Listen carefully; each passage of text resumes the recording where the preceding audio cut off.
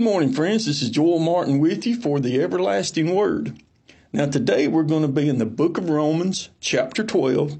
And if there was a title to today's lesson, it would be Our Service to God. Now, I've been primarily meditating on the first three verses in Romans chapter 12, but verse 1 is so loaded with lessons that we really need firmly planted in our spirits that in today's 15-minute message, I might not get out of verse 1. For as we look at Romans 12:1, and this is Paul writing to the Christians in Rome, he says, I beseech you, therefore, brethren, by the mercies of God, that ye present your bodies a living sacrifice, wholly acceptable unto God, which is your reasonable service. Now, if we look at the wording that Paul chooses to use in this verse, we look at the word beseech. Now, a synonym or synonyms for the word beseech would be beg or plead. Now, Paul is literally begging and pleading with, and I can almost picture as he's writing this, tears are streaming down his face. He's literally begging and pleading with the Christians in Rome about their service to the one true living God. Now, as I meditated more on this word beseech and thought more about it, I began to have to ask myself the question. I said, is my faith strong enough? Is my commitment to my Lord and Savior strong enough that I would literally beg and plead with people about their relationship with the true and the living God, about their salvation, about their service to God? Am I committed enough that I would literally beg and plead with people about that? And brothers and sisters in Christ out there listening, you need to ask yourself the question, is your faith strong enough? Is your commitment strong enough that you would literally beg and plead with people about their relationship with the one true and living God? The one true and living God that sent his only begotten Son, that whosoever believeth in him should not perish, but have everlasting life. So that's a very convicting question, and it's like a rhetorical question. We can only personally answer that within our own hearts. But again, it's a very convicting question. Now we move on to the next word, and that's mercies. And Paul writes, I beseech you, therefore, brethren, by the mercies of God. Now, if we think about this from the perspective of Paul and his use of the word mercies, we think about Paul before he was saved, when he was Saul, before he was converted and saved on the road to Damascus, he was wrecking the church. He was consenting to the execution of people of the church. He was absolutely a sworn enemy to the church. But when he had papers in his hand and he was on his way to Damascus, and that great light shone round about him on the road to Damascus, and that great light was the Lord Jesus Christ himself. And the Lord spoke to Paul, and the Lord saved Paul. God's grace, God's mercy was shed upon Paul's heart, and Paul was changed. Paul was made a new creation. He was made a new creature. And rather than being a sworn enemy of the church and wrecking the church, his goal then was to build the church of God, to convert people to a saving knowledge of the Lord Jesus Christ. And that's from Paul's perspective. But then we got to look at it from our perspective. What is our perspective of God's mercies on our life? Well, the first thing is our salvation. If you're out there and you're born again and you're truly saved, God has shed his mercy. He has shed his grace on you because he saved your soul. He convicted you of your sins. He showed you that you were lost and you were doomed for a devil's hell, and you were in need of being saved by the Lord Jesus Christ. And that's when God shed his grace and his mercy upon your life. And friends, we don't need to take it for granted, and we need to be ever so thankful of it. But then and notice how Paul uses the word mercies, plural. God's mercies renew to us every day. And I would recommend that every one of us take a pen and a piece of paper and we jot down God's mercies that He's shown us in our life. For I wrote down a few things, and of course after salvation, I wrote down my parents. How that my parents was so committed to me. They provided for me. They grew me up in the nurture and the admonition of the Lord, and they taught me right. I could never have had better parents than I had. And then the next thing I wrote down was my wife. God led me to her. God showed me that she was the one that He had prepared for me to spend the rest of my life with. And I wrote down several other things, and for time's sake, I don't have time to share them all. But one thing that I wrote down was during my rebellious years, God did not end my life. He was long-suffering. He was merciful, and He lovingly drew me back to His fold. So then we really need to think about God's mercies that He's shown us in our life. And one thing that happens is a lot of times we allow Satan to cloud those mercies, God's mercies that He's shown us, and we begin to take them for granted. We really do. And that's skating on thin ice, for we need to have a clear vision of what God's mercies are that He's shown us in our life. And then we move on. And it says, I beseech you, therefore, brethren, by the mercies of God, that ye present your bodies a living sacrifice. So he's saying, present yourselves before the true and the living God. In other words, willingly surrender by faith. Now, a lot of people, they're hesitant to willingly surrender by faith because there's unknown there. We don't know where God might send us. We don't know what God might lead us to do.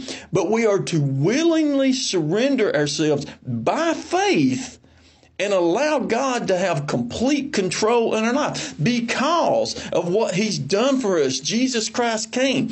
He lived a sinless life. He went to the cross of Calvary. He shed His blood for us so that we may be saved. And because of those mercies that God has shown us in our life and provided for us in our life, we should willingly surrender ourselves to Him by faith. For we think about before Abraham, his name was Abram. He was told to get away from his father's house, to get away from his kindred, and go into a land that God would show him. Abram didn't know where he was going. He was just following God by faith. And that's what we are to do. We are to willingly surrender, and we are to dismiss the fact of where we might be led to go, what we might be led to do, and just willingly surrender by faith. And notice that we're not forced to present ourselves. For God wants us to serve Him out of a living heart. He's not going to force us. He wants us to serve Him out of a loving, devoted heart to Him because of what He's done for us. Now we go to the next word, and that next word is sacrifice. Now it says, I beseech you therefore, brethren, by the mercies of God, that you present your bodies a living sacrifice. Now I looked up a very interesting definition of the word sacrifice. And the definition I looked up, it says, an act of giving up something valued for the sake of something else regarded as more important or worthy. Now, we all have things in our life that we hold value to. We really do. What's valuable to me may differ from what's valuable to you. But we all have things that we attribute a certain value to in our life. But then we need to ask ourselves the question, are we willing to give up what we think is valuable for the sake of serving our Lord? Do we consider the service to our Lord more important or more worthy than anything that we might think is valuable? Friend, if we don't, then we are committing the sin of idolatry. For there is nothing more important in our life than our service. Number one, our salvation. And then there's nothing more important than our service, or nothing more worthy than our service to our Lord. And every everything else should take a back seat to the service to our Lord. But see, a lot of times we hold things of higher regard and higher value than our service to our Lord, and therefore we drift away from God. We take things for granted. We think we take His grace for mercy for granted. We take His mercies that He grants us every day for granted, and we're wandering around in this world and we wonder where God is. But in reality, in our lives, God has taken a back seat, and we're worshiping and following other things. But see, we need to be able to give up those things that we think are valuable for the sake of the Lord Jesus Christ, because He is more important. He is worthy. But we really need to think about that. But then we look at the terms holy and acceptable. Now, when we present ourselves to God, God's not going to use a dirty vessel. He's not going to use a sinful vessel. For when I think about these terms, holy and acceptable, I think about Cain and Abel. For the Bible tells us that by faith, Abel offered unto God a more excellent sacrifice than Cain. In other words, Abel met God's conditions. Cain went through the motions.